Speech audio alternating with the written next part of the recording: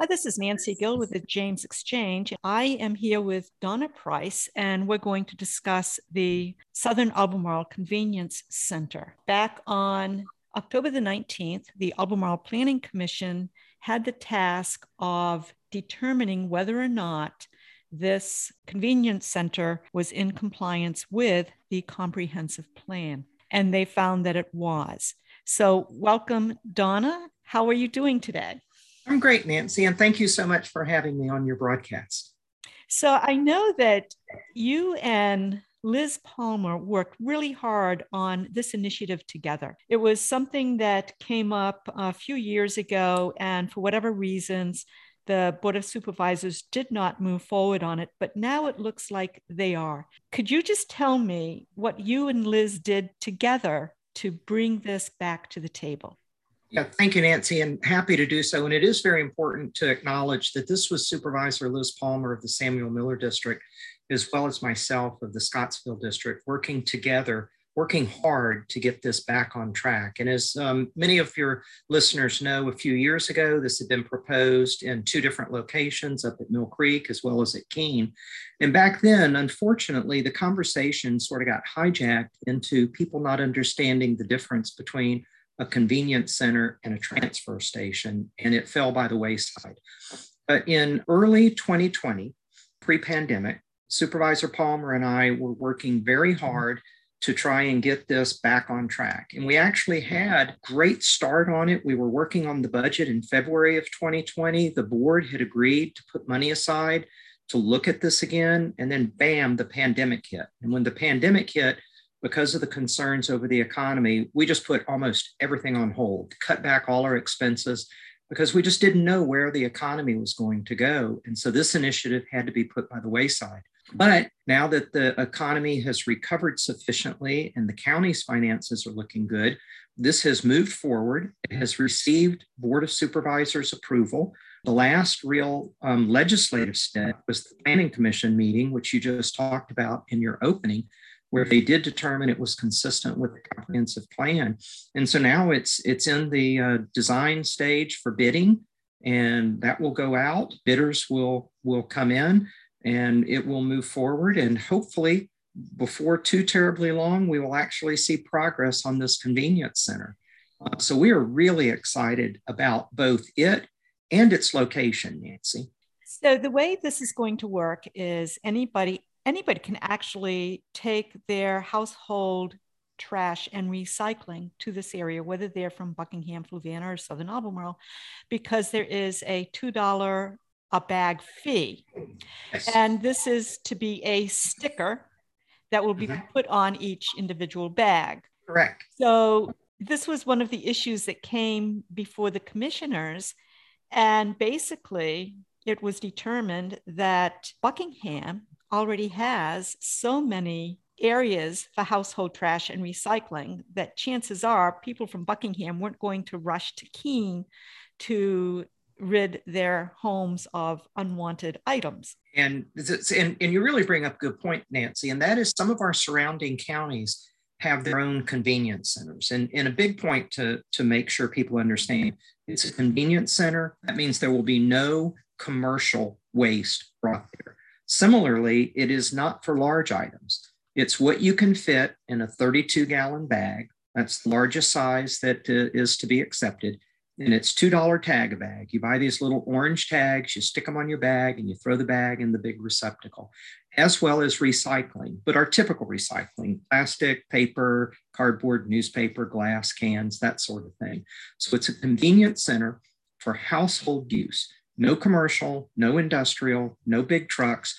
And if you live in Scottsville and you're driving to work in Charlottesville, you just pull off the road, go through the convenience center, throw your trash away so you don't have stinky garbage in your car all day, and head on into work. And that's one of the other things we're working on, is to have early hours so it is convenient for people heading up into town.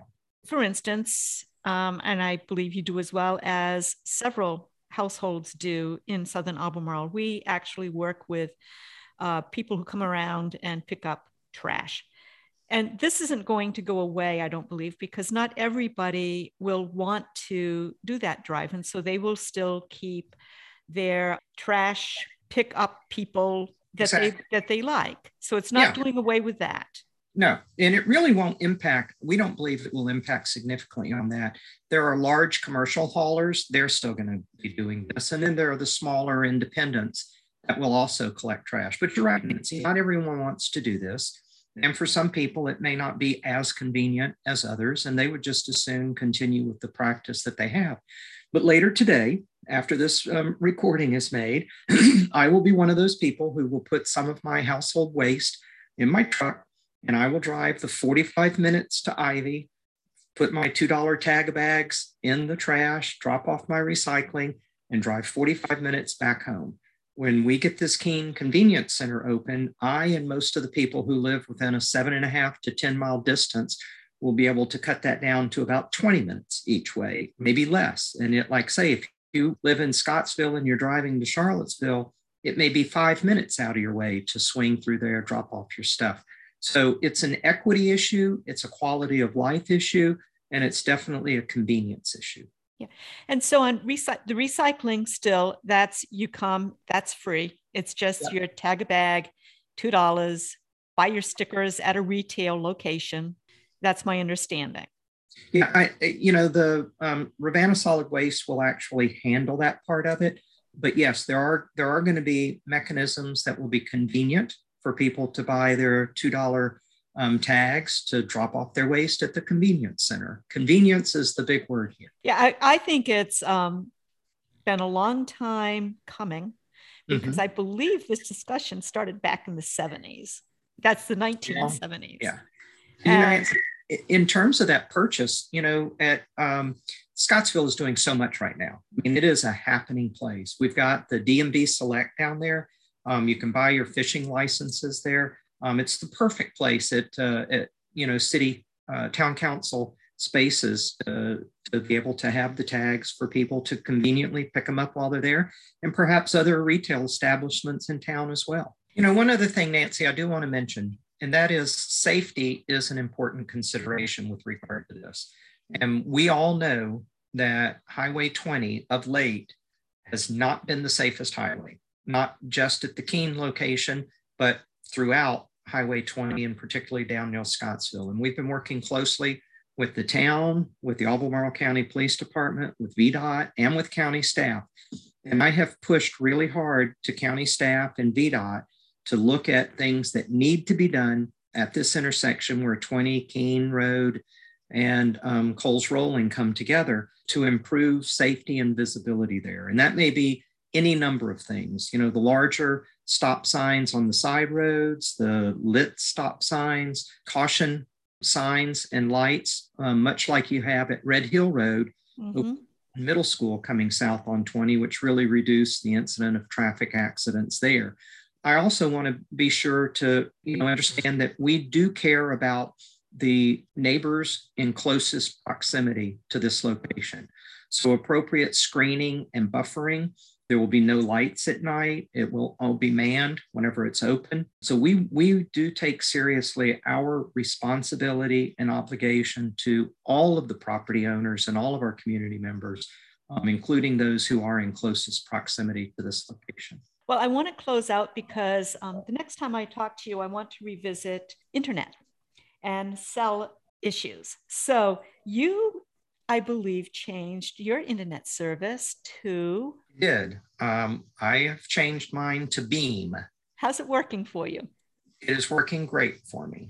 I am 5.5 miles as the crow flies from the tower. Shintel Beam ideally does not want to have a customer more than about 5 miles from the tower with the line of sight. But I'm 5.5 miles and it has been working wonderfully. I cannot recall a single time I've lost the internet in the now 3 to 4 months that I've had this particular provider.